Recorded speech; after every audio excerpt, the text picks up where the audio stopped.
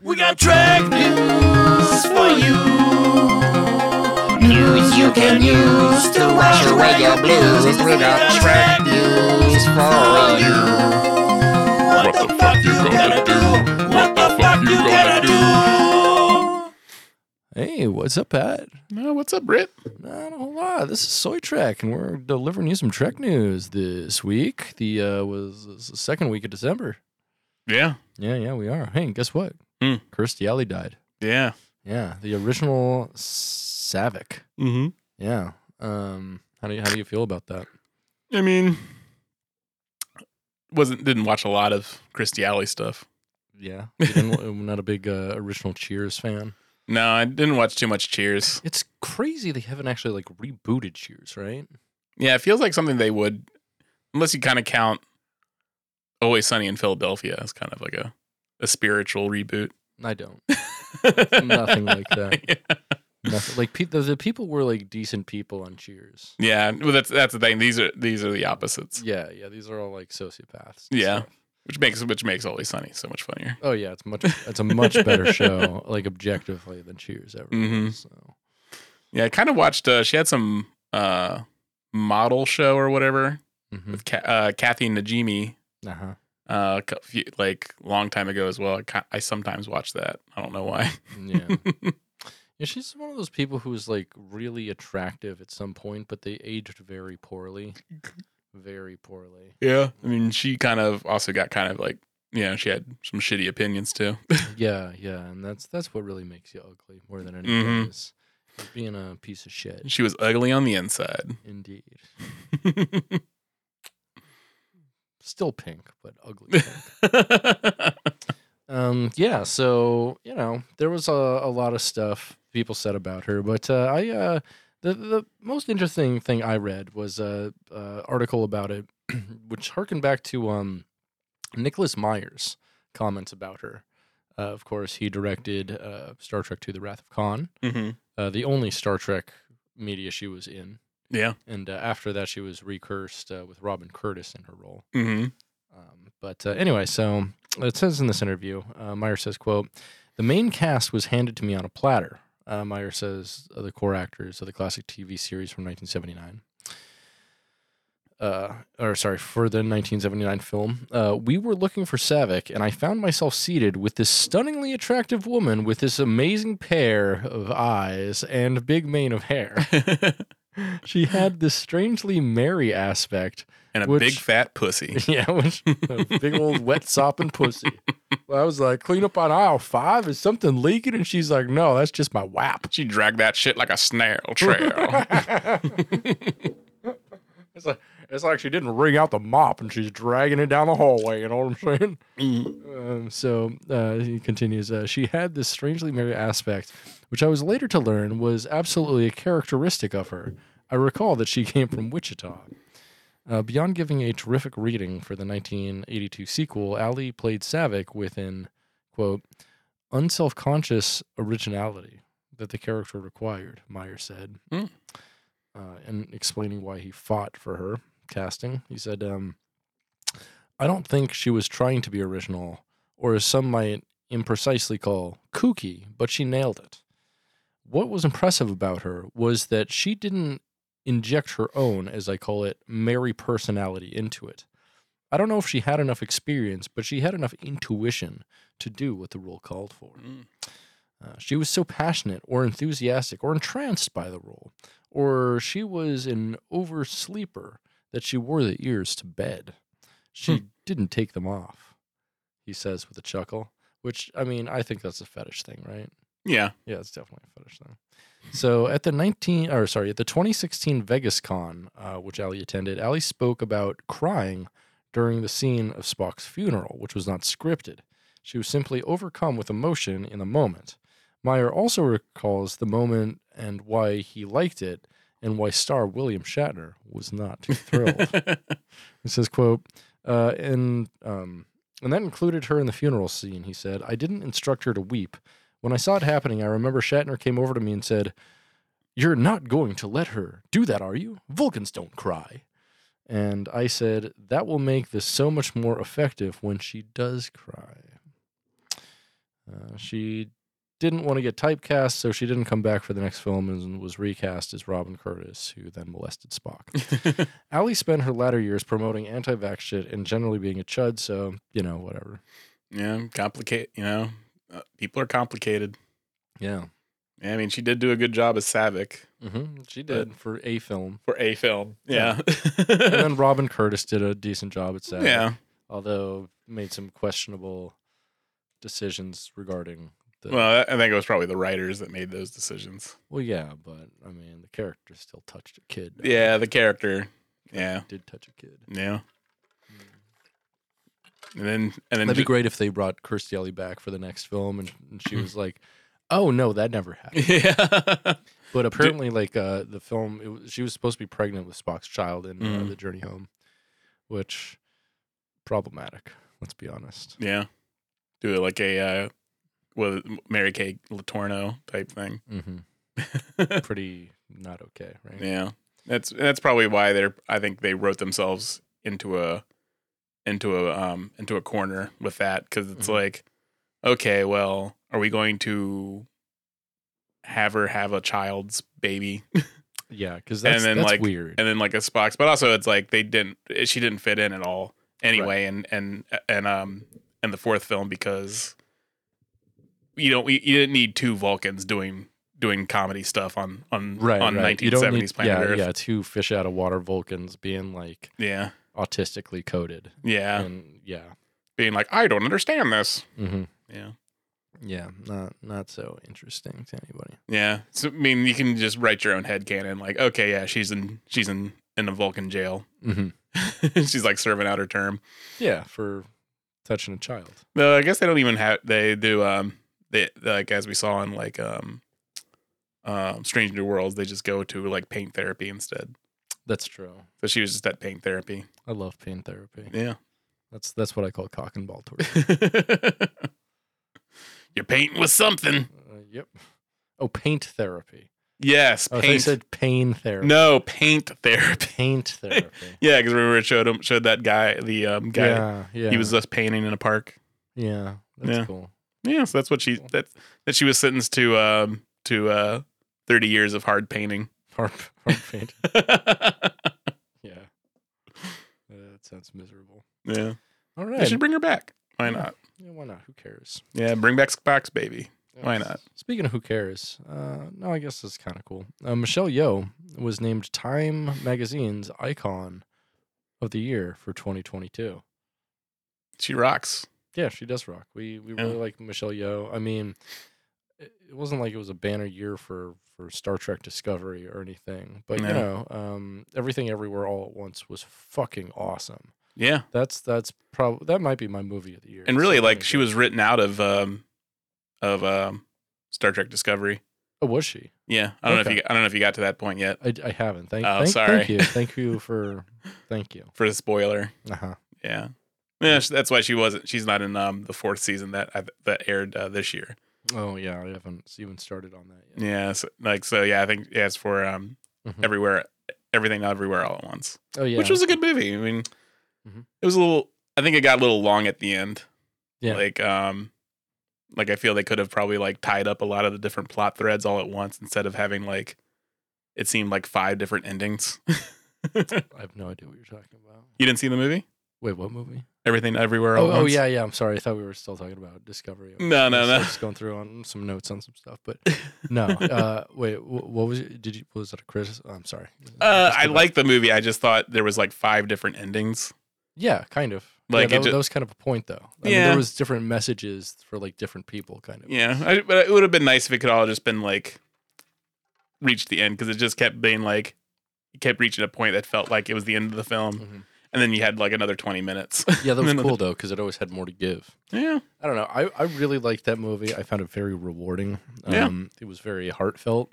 And at the same time, it was like a combination. I mean, it was one of those movies that was like, what do they say? Like a love letter to cinema or whatever. Yeah. It's obviously like the Daniels, I think they're called. They really like schlocky, dumb B movies and shit. And, they did a good job of, like, recreating that in a very polished, like, accessible commercial way. Yeah. Like, I really like what they did. Yeah. So, going on about Michelle Yeoh here. Although she was named the Time Person of the Year, she's still awaiting something from Alex Kurtzman that he owes her. What's that? A Section 31 show, my brother. Oh, yeah. Yeah. So, apparently, she wrapped up her recurring role on the third season of Star Trek Discovery in an arc that was to set up her own series. The Section 31 series was first announced to be in development way back in January of 2019. And even a writer's room was set up with talk of the show going into production in 2020. Even though other shows moved into production instead, executive producer Alex Kurtzman has continued to hype the Section 31 series. And as recently as May, he confirmed with TrekMovie.com that it was one of the 2 shows actively in development, which he hinted at again at Comic-Con in July. As for her part, Yeoh has always spoken glowingly of her time with Star Trek and continues to express optimism for the future, or her future in the show, and told EW earlier this year, "I hope, as Alex Kurtzman has promised, we are going to do Section 31. Section 31 is that Star Trek Discovery universe, but different. It's wilder. It's like Mission Impossible meets Guardians of the Galaxy in space, which to me sounds like something I don't want. Not want. No. Don't want that in Star Trek. Don't need it in Star Trek. That's a little too much for me. It sounds like it could be a cool idea executed somewhere, but that's too much sci-fi fantasy bullshit for Star Trek. Yeah. Straight up. It's like it's too much A, sci-fi fantasy bullshit, and B, there's no way they can play it correctly, I think, without it being basically like state propaganda. Yes. And like CIA worship and apologism. Yes. Which I would not look forward to watching, especially in a Star Trek universe. Yeah, I mean, Section 31 is something I don't want to see. Yeah, if they could find a way to like demonize everything that Star Trek or Section 31 is in making the show and make it like a giant criticism of like the CIA, I'd be fine with that. But there's no way they do that. There's no way the American government would let that show be produced. No. That's why, like in DS9, like Section 31 was a villain. Yeah, and they were only in like 2 episodes. Yeah. They were in the first one that they're in. They're the main villain of the episode. Basically. I mean the guy. I forget his name, but yeah. Yeah, I can't remember his name either. It's like season 6. But yeah, he's trying to recruit Bashir, and Bashir's like, "Fuck you." Then there's an episode, where they kill him, and then like he ends up in Bashir's. They end up in his head or whatever. Yeah. I mean, they're seen as something that actually is against the ideals of Starfleet. It is 100%, and that's why they're secret, and that's why they're supposed to be secret. Which is why, like, the black badge thing and whatever is like, it doesn't make any sense. Like, we're a secret society, but here's the secret society badge we wear out in the open. Come on. Yeah, I mean, it's not a good idea. No. Yeah, but I think she is also, though, coming out.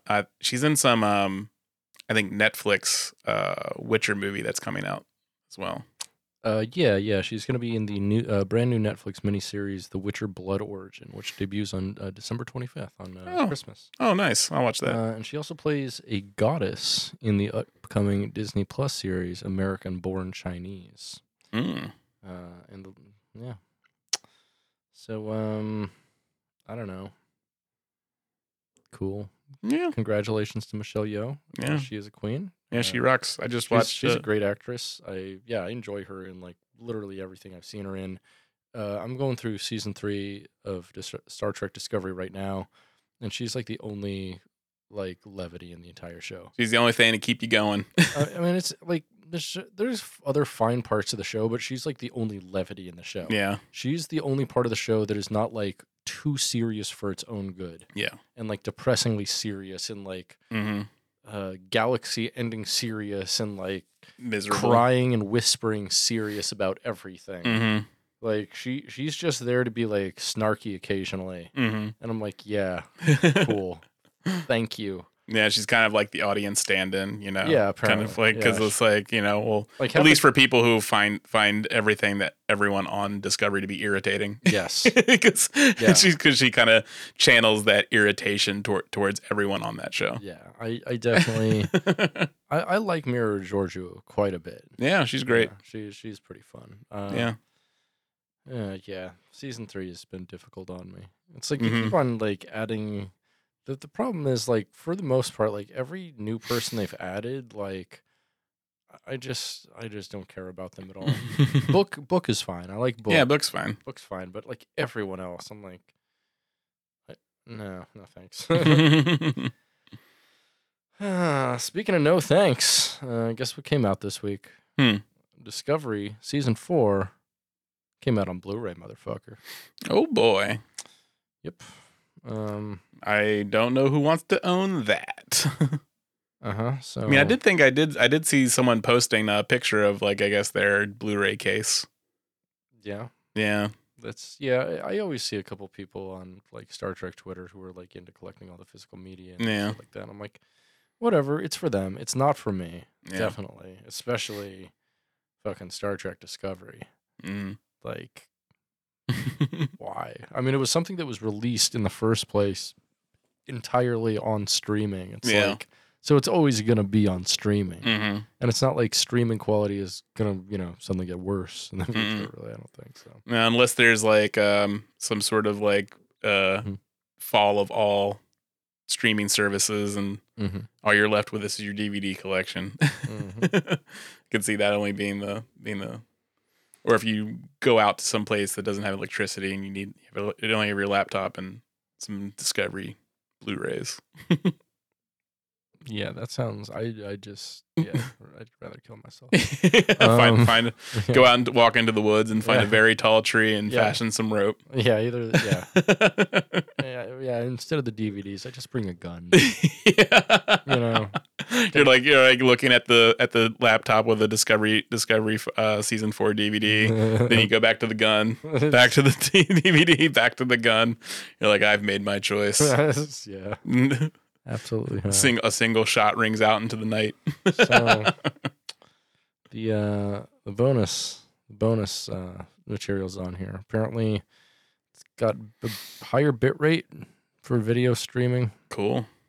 It's a audio quality. It's a DTS HD MA 5.1. It's basically the same as streaming. But what else do we have here? We have a documentary feature, Star Trek Discovery, The Voyage of Season 4, 52 minutes long.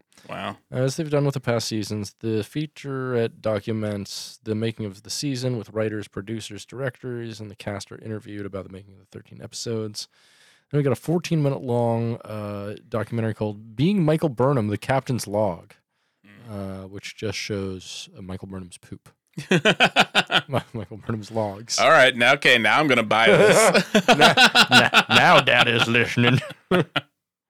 No, so it's I'd like to frost that turd. What the fuck? Made out of chocolate vanilla squirrel soft serve. You know what I'm saying? I add the vanilla. You know what I'm saying? I know what you're saying. That's my semen. It's white, and it's cold when it comes out. Very concerning. I got to see a doctor about that. Please help. So this Being Michael Burnham, The Captain's Log is 14 minutes long and 14 inches long. So it's another in the continued series of features, season to season. In this log, Sonequa Martin Green takes fans through her personal journey as the newly promoted Captain Michael Burnham. She shares her thoughts through cell phone videos, on-set interviews, and clips. If people didn't already know, Sonequa had her second child not long before season 4 started filming, and she was back up on wire work and running through hallways. That's dedication. Yeah. Probably feels like her insides are going to fall out. Just like, I mean, they already did twice. Yeah. Next, we have a featurette called Creating Space, which is 20 minutes long. Supervising art director Matt Middleton shows off the augmented reality wall, which is made up of thousands of LEDs used to create expansive virtual sets, a huge boon during COVID. Then we got a 12-minute feature called The Toll It Took. Cast and crew discusses the impact of COVID as they created and filmed season 4. Wow. Nothing I want to see less than that. Yeah. Like COVID like documentaries of like how COVID impacted things. Please, can we never make one of those ever again. Yeah. Never screen one of them ever again. Like, we get it. We all lived through it. Yeah, it Like, was miserable. Give it time. Give it 10, 20 years to when there are people alive then who don't remember. We all remember. Yeah. We don't need to see a documentary about something we all just fucking lived through. Yeah, let me guess. They all had to wear masks. Oh, and yeah. they all had to social distance. Oh no, you poor constant testing. You poor rich actors. You were the only ones who were allowed to congregate together because you fucking bribed some fucking senators. Yeah, I mean, except for like those people that were making those really awful COVID style movies where everyone's like obviously 6 feet apart. Oh god. Like or like doing like everyone's communicating through video chat. Like oh, I hate that. That's the worst genre of movie to come out of COVID. Yeah, because it's weird. Like one of them, Kimmy, was nominated to be like one of the best movies of 2022. I doubt that. I avoided it because it did look just like a COVID movie where like it's just what's her face like talking to people on video chat, and I'm just like, no. But then I guess it was like considered one of the best films to be released this year. No. Wrongo. Yeah, I doubt it. Wrong, friendo. I mean, it was made. You fucked up. Directed by Steve Soderbergh. It might be good. Who knows? Well, Steven Soderbergh's a pretty good director, but yeah, there's only so much you can do with that. Yeah, that's true. What else do we have? We have a commentary on the last episode of the season, episode 413, Coming Home. Episode writer and co-showrunner Michelle Paradise, producing director, Olatunde Osunasami, and cast members Sonequa Martin Green and David Ajala contribute to the single commentary on the set. So there's only one commentary. I really miss when we used to have like cool commentaries on DVDs and Blu-rays. Mm-hmm. Like, it never happens anymore, and it sucks. No.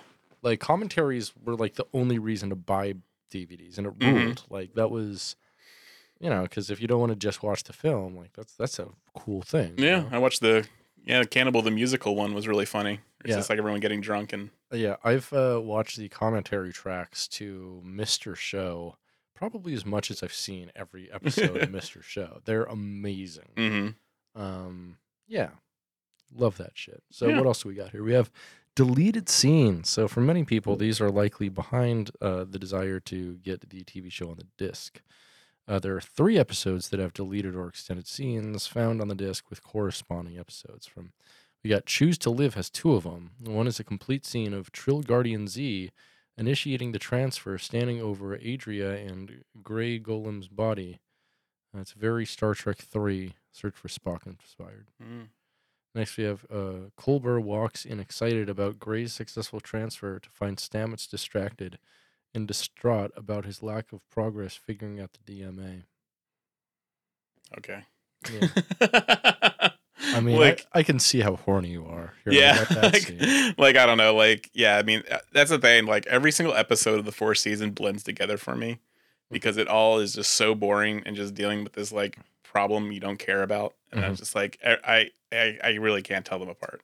Yeah. Next, we have on the episode, The Examples, we have a scene where Stamets is in the lab with Saru, and he apologizes for not listening to Saru earlier when he told him to stop his experiments with Tarka in the scale reproduction of the DMA. Whoa! They took out the fucking apology? Whoa! They took out our fucking apology scene, dog? From Discovery? That show's built on apology scenes. Like, unless they're showing some cutout scene where like there's some hardcore nudity. We see Saru's dick. I don't care. Like, You think he just got one? Yeah, I don't know. I think he has. Do you think it reacts to danger like the things on his neck?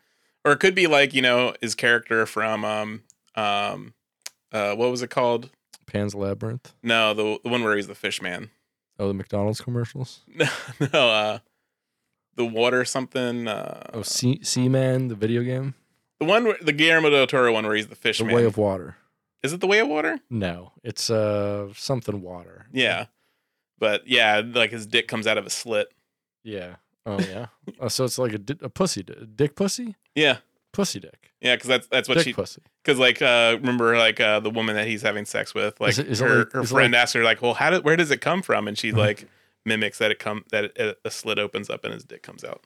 Interesting, like a charmed snake kind of coming out of a pot. And like, yeah. Huh. Yeah.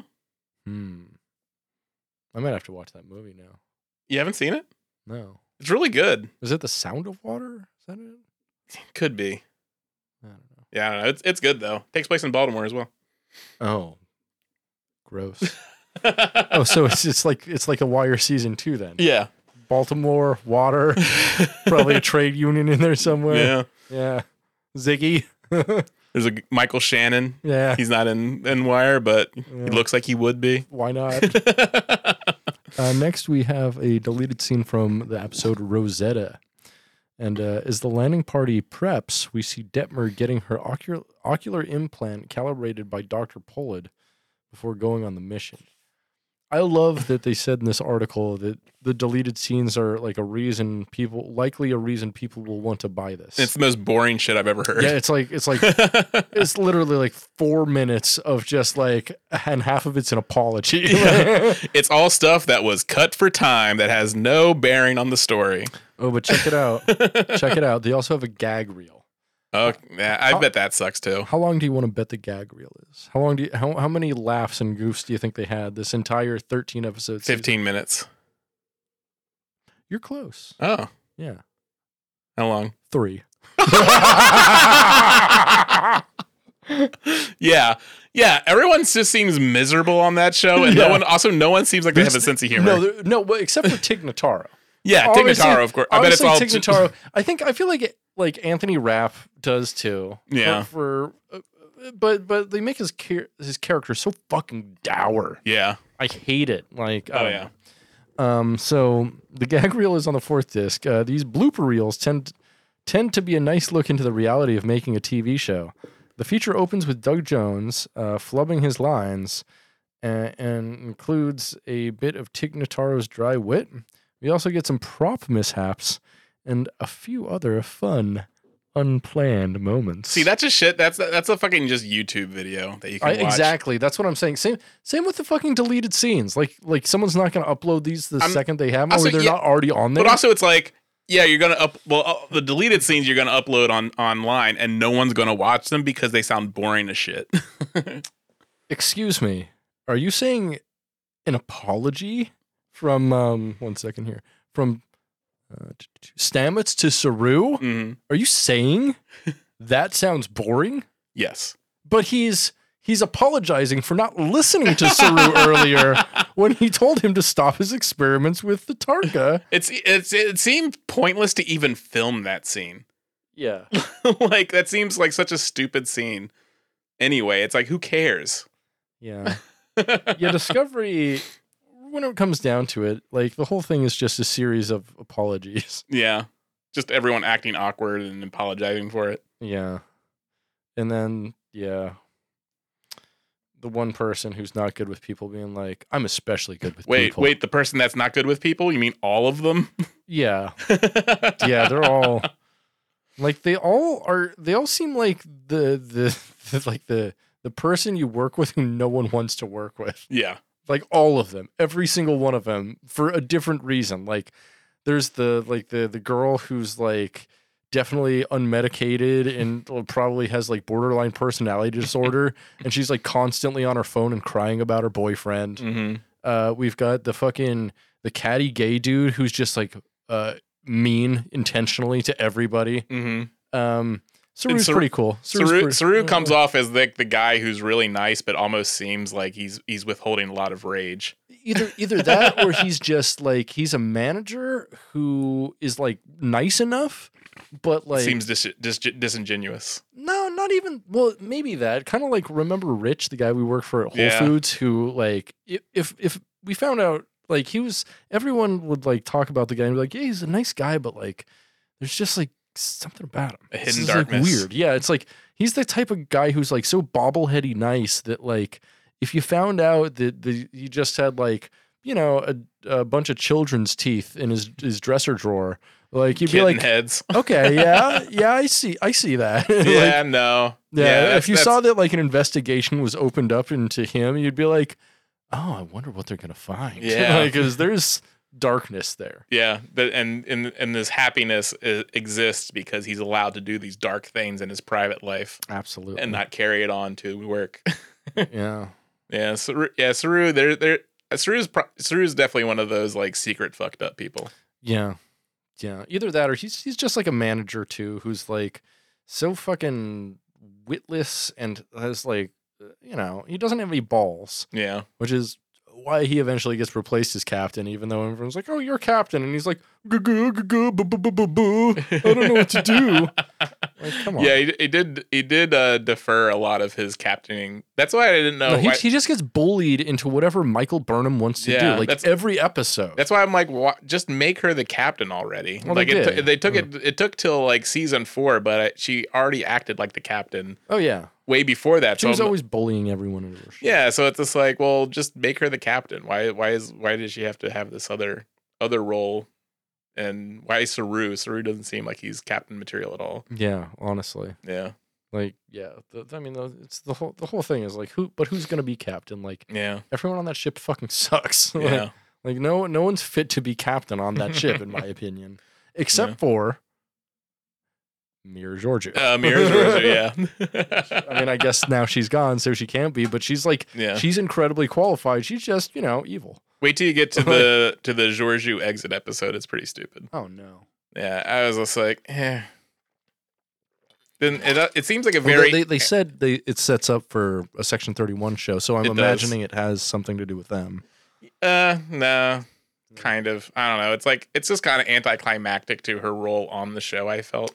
Bummer. Yeah, because she, like, if anything, like, she needs to be, like, kidnapped by Section 31 to go work for them. Mm-hmm. Or she needs to, like, go out in a blaze of glory, like, Klingon style. Yeah. Like a hero's death is very welcome for her. Because she's obviously kind of evil, but she's also, like, super aggressive and kind of fun. Yeah.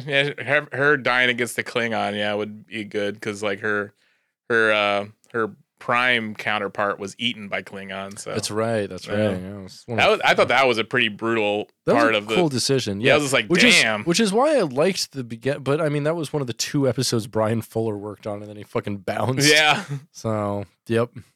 So a lot of me wonders what would have happened if Brian Fuller would have stuck around, because he was really the last person to work on New Trek who had a strong connection to old Trek. Mm. Because he was a producer on DS9, and I want to say he worked somewhat on Enterprise, but he was one of the few guys who actually worked on Trek in the 90s who was heading up New Trek. Yeah, and then he exited after 2 episodes, and then it kind of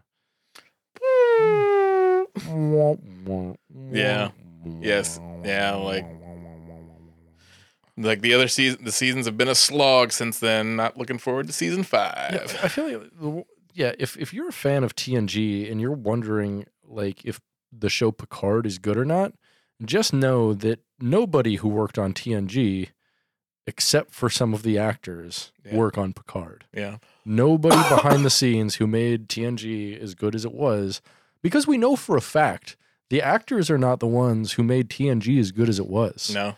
Because the first season, and arguably the second season, not that great, despite having the exact same actors. And also, if they are put in decision-making roles, like Patrick Stewart's an executive producer in Picard, and he's not making any good decisions with his character. No, like, definitely not. It is weird, like, someone who spends their entire lives with the character and just grossly misunderstands them. Mm-hmm. It's kind of like also just like, we got a new Indiana Jones movie coming out, and I felt like the 4th one like didn't understand the character, and like then has like Spielberg and Lucas with them, and it's just like they don't understand Indiana Jones because like I don't know, I think their perspectives change. They get older. They get older and wistful. I mean, they're rich for so long, and like they're just disconnected to that edgy part that they're able to channel into the character. And if you're rich for decades and leading a good life, what do you have to bring to a character you spend all this time with? Like, oh well, I'm happy, so they should be happy.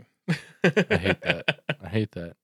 Yeah. Like first, like we really didn't need more than 3 Indiana Jones films. No. Like, especially now that they're doing the de-aging bullshit. Yeah. It's so weird because like it's gonna be obvious because fucking Harrison Ford no longer moves like a young man. Nope. You're gonna have a guy with like a 35-year-old's face who's moving like he's 80 years old and like has just like crapped his pants and is trying to like not let anybody notice. Damn, are you talking about me? Because that's what I just did. Hell yeah, baby. That's why we load you with caffeine and lots of sloppy sauce. Mm-hmm. Got on here. Blow ass afterwards. Hell yeah. Speaking of blowing ass, Star Trek Lower Decks was nominated for a Critics' Choice Award. Oh, you know what? Yeah, I would say definitely yes. Yeah, as a critic who chooses things, I'll say yes. Yeah, yeah. So, television nominations were announced today by the Critics' Choice Association, and Star Trek Lower Decks was nominated for Best Animated Series, going up against Bluesy, Bob's Burgers, Harley Quinn, Undone, and Jendi Tartakovsky's Primal. Which Primal is sick. I haven't watched Primal. I love Jendi Tartakovsky. Yeah. Whatever. Primal. Yeah, Primal's really sick. There's no dialogue. Just so it's a lot like fucking Samurai Jack then. Mm-hmm, yeah, because it's like about a caveman and a T-Rex that join forces and just kick people's asses. That sounds sick as fuck. It is awesome. There's some ridiculous gore. Mm-hmm. Like there's one, you see like people torn apart and die in the most creative ways I've ever seen. So nice. I like that. But that actually came to an end in this last season. So there's no more. I don't think they're making any more. It came to a natural conclusion this last season. That's good. Because I mean, Tartakovsky is like he's the guy who he did Samurai Jack. He did Powerpuff Girls. He did Powerpuff Girls. He did fucking Dexter's Laboratory. Mm-hmm. And then he did one of Clone Wars. Star Trek Clone Wars. He did the 3D, no, the animated one, not the 3D. Yeah. Which I actually haven't watched any at all. I used to see some because they're only like 10, 15 minutes long. Yeah, and there's only I think 2 seasons, and they're both pretty short. Yeah. So yeah, they're good. Like because the man loves just like very elaborate fight scenes. He more than anything, it's super obvious he loves old Japanese films. Yeah. Like everything is shot like an old, like he basically everything he does is like a different variation of like Seven Samurai or something. Yeah. It's just like long, spacious scenes of people doing things, like putting a plan into action, and then big battles. But it's like very sparse dialogue. Man, I really like his vision. I fuck with it a lot. So I guess that's some tough competition, but I mean I loved this season of Lower Decks. Yeah, it's great. Definitely better than any of the other ones I see there. I only watch Bob's Burgers here and there. It's good enough, but it's played out a little bit. Harley Quinn show is pretty good. Is it? Yeah, I haven't watched it at all. Yeah, like they make Joker into a socialist. That's fun. I like that. He's kind of like a good character. They almost kind of like a weird and then we have Undone. I don't know what Undone is. No, I've never even heard of that.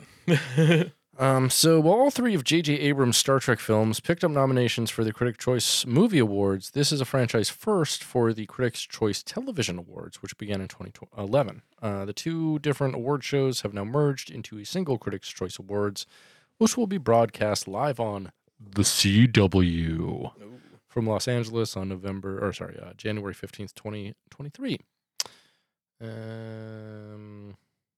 Yep, that's all. Cool. Indeed. That's so good luck to them. I really enjoyed last season. Yeah. Godspeed.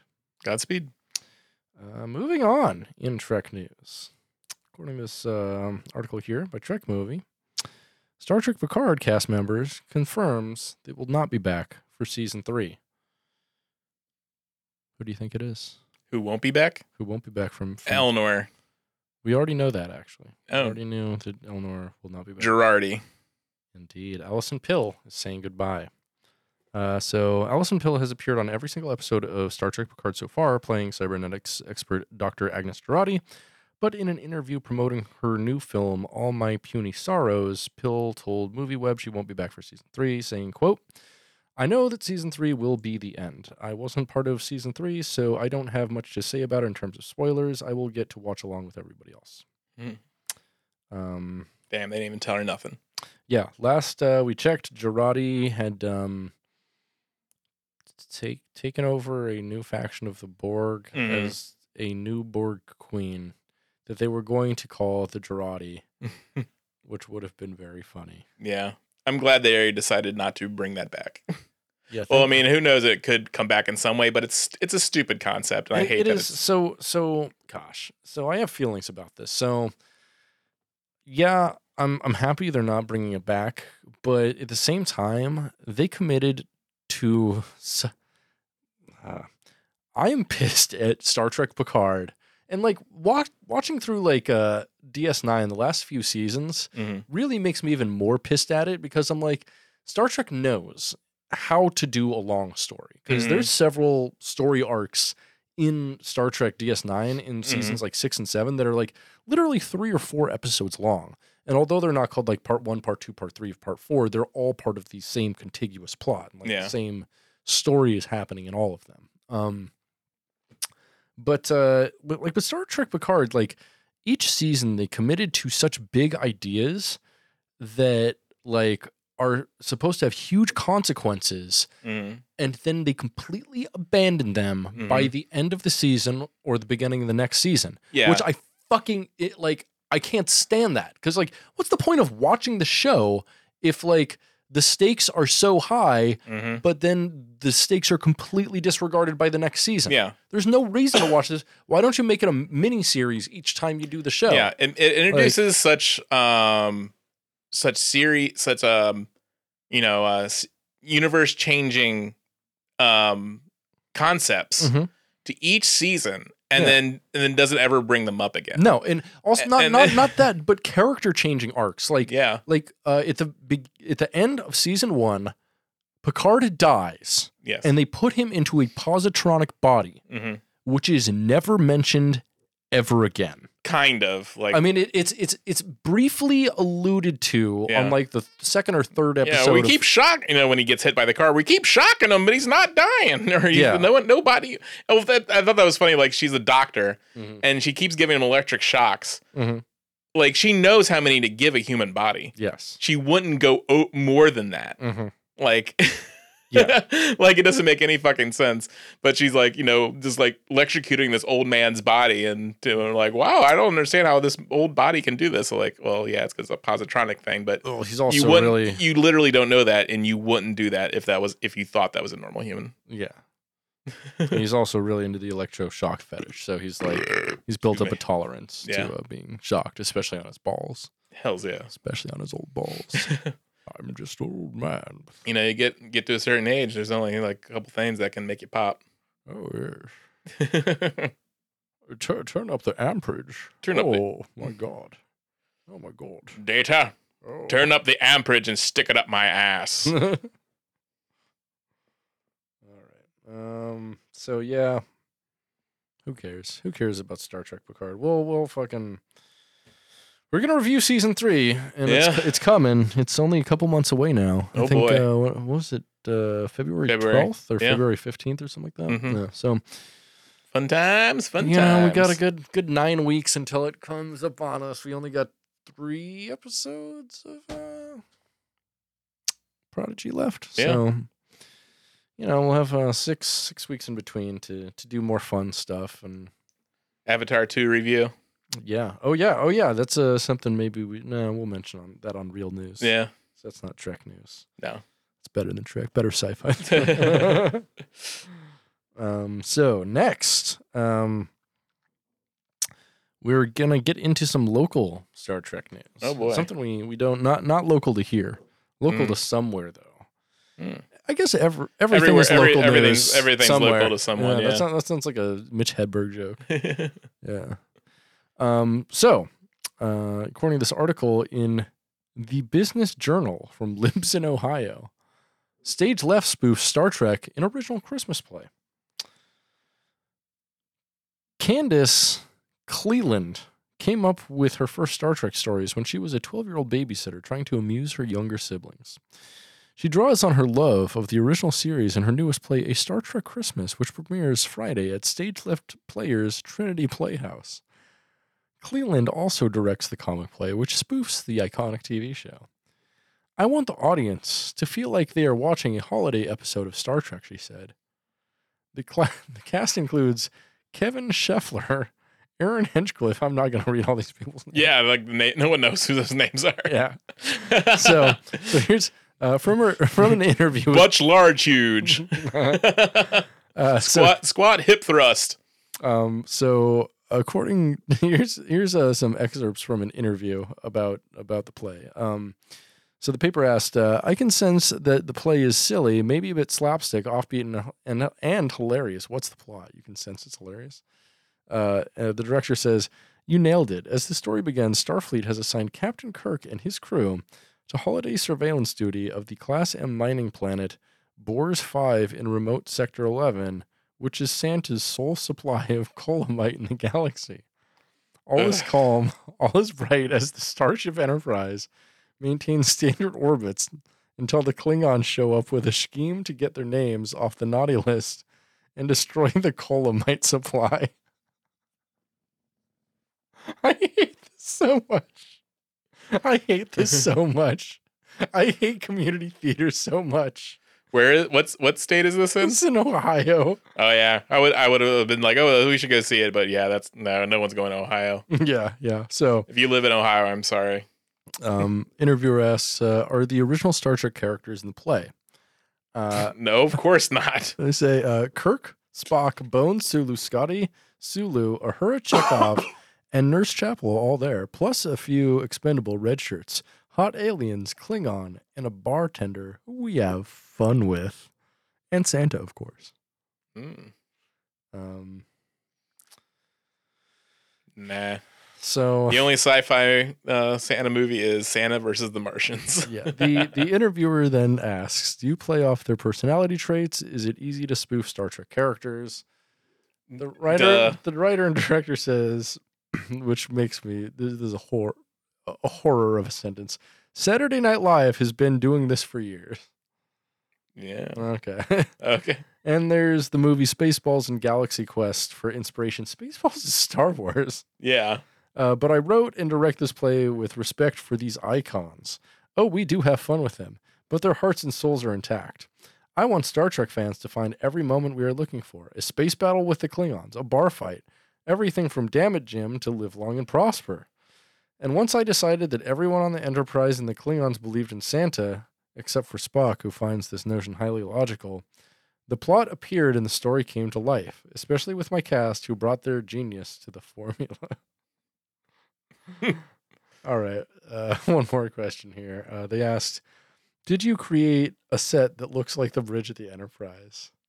I hate these questions so much. The director says, yes, it has all of the iconic elements you need to see a cool captain's chair. Those sci-fi chairs for Sulu, Chekhov, Uhura, and Spock. The red elevator doors that open and swoosh on cue.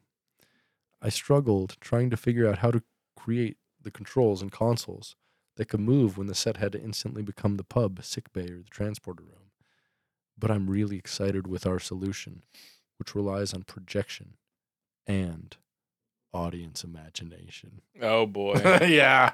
Any show I go to that tells me like, you need to imagine something, I'm like, are you gonna pay me? Because like I'm not a stagehand. All right, I'm just now being introduced to this. Already, I have like a much better idea. You put fucking Christmas lights. Yeah. As to make the lights, they're easily disconnected, plugged in, and also it would keep in with the theme of it being a Star Trek Christmas thing. You have like Christmas lights be like the thing. I don't know.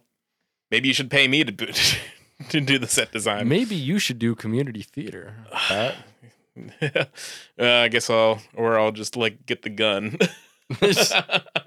The gun's always an option. The gun is an option. All right.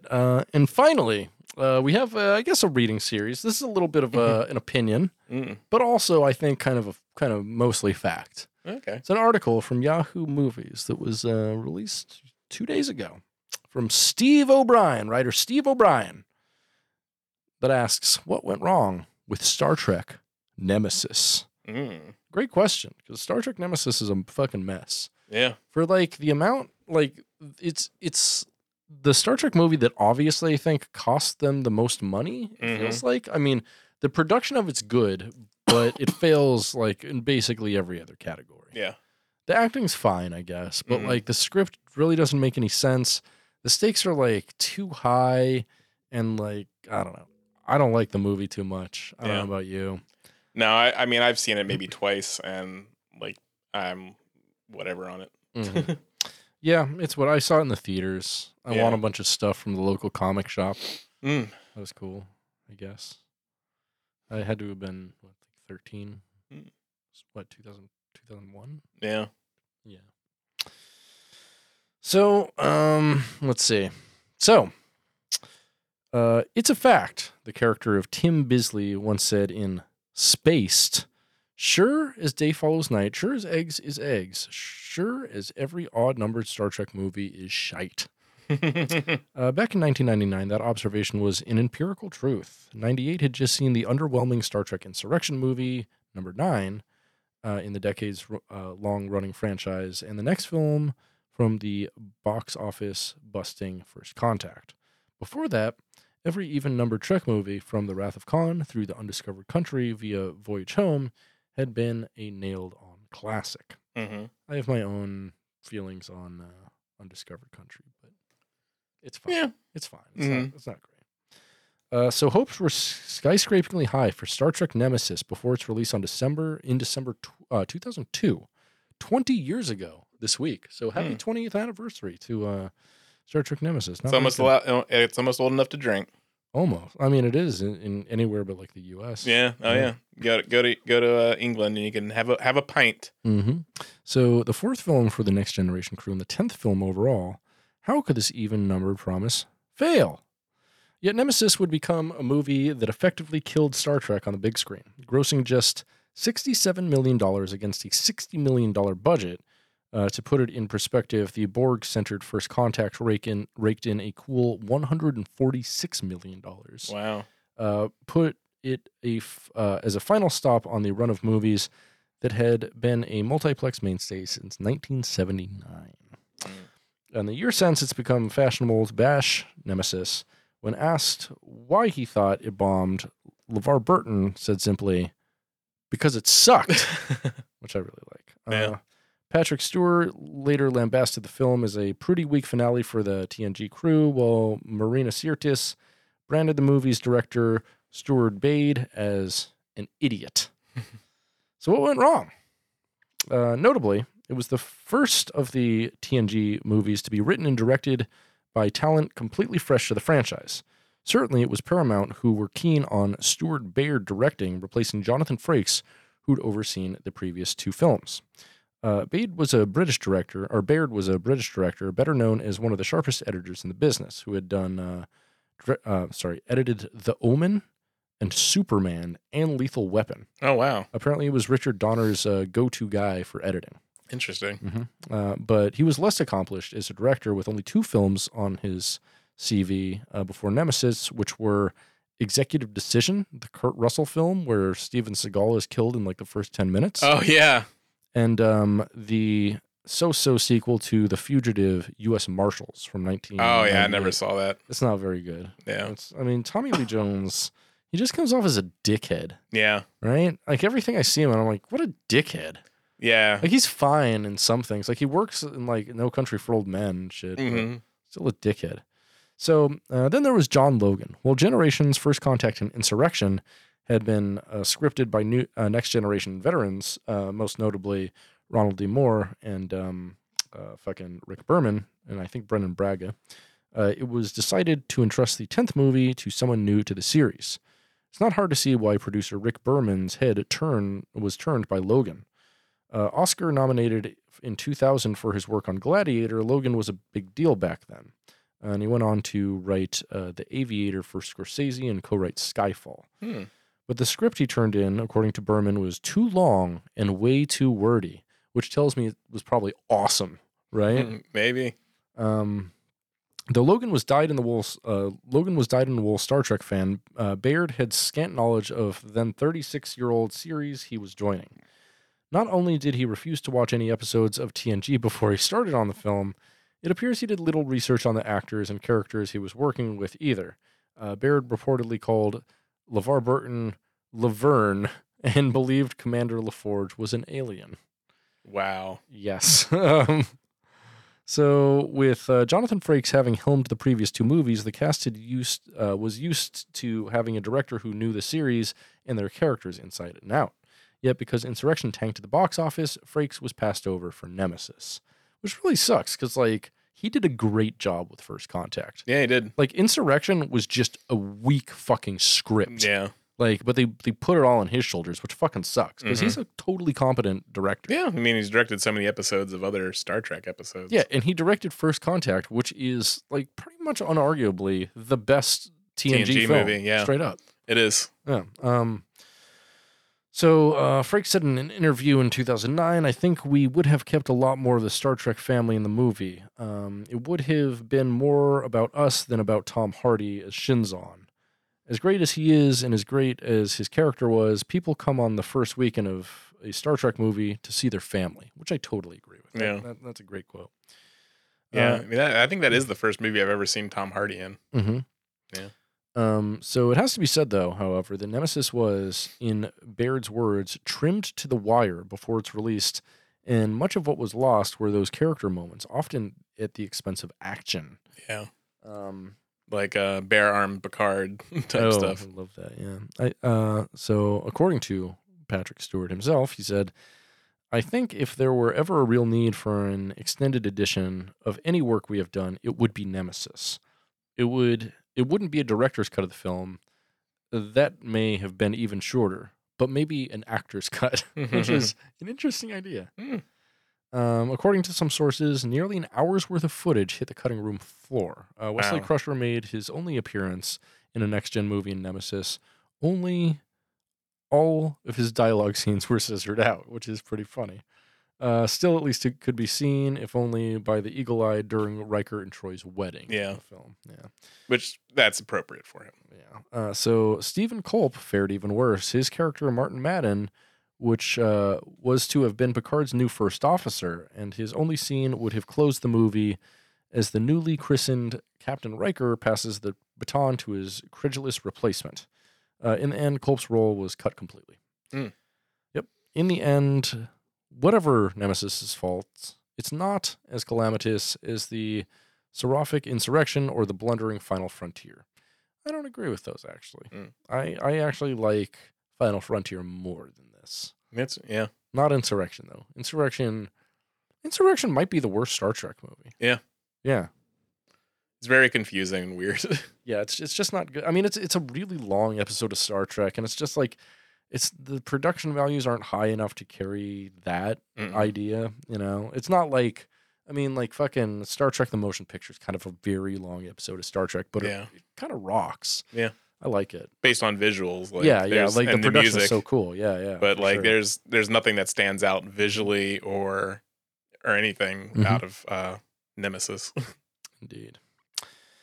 But yeah, despite all that, it looks as though the TNG crew is getting a final send-off next year with the third and final season of Star Trek Picard. And we'll see where they go from here and if any other movies are held for the future. You think season 3 of Picard will be better or worse than Insurrection? Insurrection. Yeah. Because you have to compare it to what was their last send-off. Insurrection. You mean Nemesis. I'm sorry, Nemesis. Okay, yeah. So Nemesis was the send-off. I think this will... It's going to be worse than Nemesis, maybe better than Insurrection. We'll say that. Yeah. I think it might be in between. We'll see. Yeah. We'll see if this will actually give the crew a proper send-off, or is it just going to just shit the bed again? Yeah, I mean, I never doubt at this point that they'll shit the bed. They're just I don't know. Like Alex Kurtzman, I feel like maybe the good Star Trek that has happened under him is maybe been an accident. Yeah. Because it's I don't know, it's basically like a 50-50 split almost, which is at this point, because you have like 2 shows, which, you know, the 3 newest shows are by far the best shows. Yeah. Like this last episode of Prodigy, when we were watching, I was just like, holy shit, this, like, the direction of that episode is just excellent. Yeah. Like and the visuals are amazing, and what they do, and yeah, like that's capable of telling a concise story, and it's just like, it's amazing that, you know, that everything else is just wildly bad. Yeah. right? It doesn't make. That's the thing. Is like the gulf in quality tells me either like fucking maybe he's like Alex Kurtzman's completely like hands off, and he's like, yeah, I'm just gonna delegate all of this because like if he was overseeing all of this, I feel like they would have more consistent quality. Yeah. Like, and it wouldn't be there 3 good Star Trek shows and 2 very bad Star Trek shows. Mm-hmm. It's weird to me. I mean, that's probably good that he was cut out of, seemingly cut out of maybe the good ones. Who knows? Yeah. Who knows? Yeah.